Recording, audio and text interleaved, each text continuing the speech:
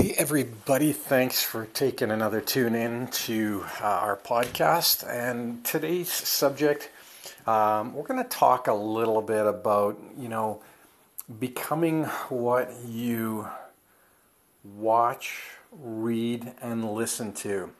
And it's a really easy trap to fall into. I was there and I've worked my way out. But I'll tell you what, it's easy to fall back in. When you start having some success in your life and your career, people say, oh, luck, or we say that to someone who goes, hey, what's going on? How come all of a sudden you're having all this tremendous success? And you go, oh, it's luck, or we're afraid to acknowledge our own success in the simple fact that we did it ourselves. We overcame these things. And that's the wrong thing to do. We need to acknowledge that. We need to let everybody know that these successes we're having, my success is up to me. Changing patterns, changing people that I hang out with, eliminating the bad seed, as it were, eliminating all the water cooler banter. I work from home, so I don't have that. Making sure that when you hear negative comments, you go, that's their thought, not mine. You make sure you introduce, for me, it's a process that Abraham Hicks advises, to acknowledge that person, to acknowledge their thoughts, but it doesn't jive with what you're thinking.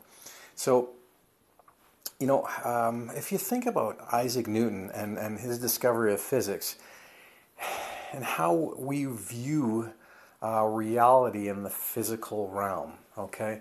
There's the financial success or any success will be literally the direct result of the work that we do, you do, I do, day to day, hour to hour, minute to minute, okay? If you go back a few podcasts, it's about, understanding there's a higher purpose and our own personal development. So when these people enter into your life, or material, the news is the worst thing. Oh my gosh. Tune out the news. The news is designed to create, if you go into any forums, depending on your political bent and where you live, USA, Canada, South America, Mexico, it doesn't matter. Media has been developed, created, proven, and shown to create animosity amongst the readers. And then you go into Facebook and other forums and you see people posting who either like or dislike. And we could be neighbors. Then all of a sudden, you just absolutely go after that person in a public forum because they made a decision to go and represent or support somebody you don't. Stop doing that. That will breed contempt. And that contempt works its way like a poison, a venom, through your life, through your ability to have that success, through your desire. You go from being a person who has it all or has a really good lifestyle, successes, to someone who's like, wow, what happened to you? You went down so quickly, and your sales might have been in the top 3, and all of a sudden you're in the top 15. And you're looking at it and you're trying to rationalize it, saying, hey, at least I'm still in the top whatever. Don't do that.